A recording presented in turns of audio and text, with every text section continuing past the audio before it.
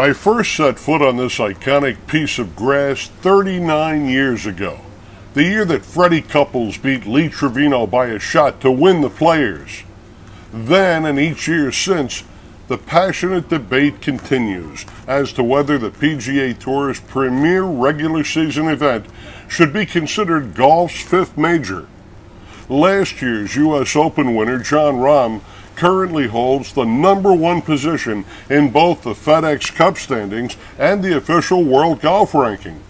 He finished tied for ninth here 1 year ago and has not missed the cut in 5 previous starts in Ponte Vedra.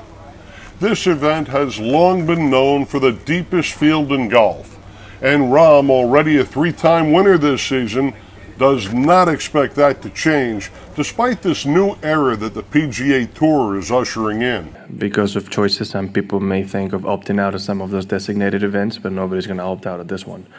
And I think there is a difference between strictly world ranking points, money, and FedEx Cup points, and then the legacy that a tournament has, right? I mean, winning this event is a big step forward to his Hall of Fame career, right? That's you are the Players' champion, right? Arguably, very close, as close as you can get to being a major champion without officially being one. The Players is the first of 5 events during this season that will offer 600 FedEx Cup points to the winner, along with the 4 major championships.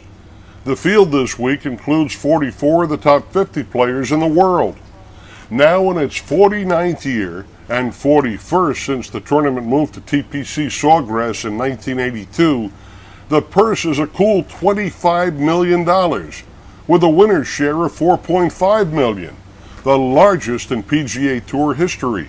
Many fans enjoy the Players even more than some established majors due to the unpredictable nature of the island green, the 17th hole.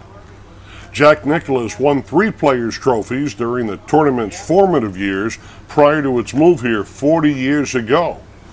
Were it ever to be deemed a major like the PGA Championship, the Masters Tournament, the U.S. and Open Championships, there would be a lot of history to rewrite. For example, the record books would have to acknowledge Calvin Peete, Jody Mudd, Stephen Ames, KJ Choi, and many others as major tournament winners. This long-standing discussion will not be resolved in any one direction today or anytime soon. So let's call it what it is: an enormously entertaining, created for television golf tournament that awards a lot of money. Australian Cameron Smith was the best of the best in winning last year's Players' Championship, but he's not here. He's not eligible to defend his title as he opted to leave for the rival Live Golf Tour soon after his major victory in the 150th Open Championship at St. Andrews last summer. From the Players' Championship in Ponte Vedra, Florida, I'm George McNeely.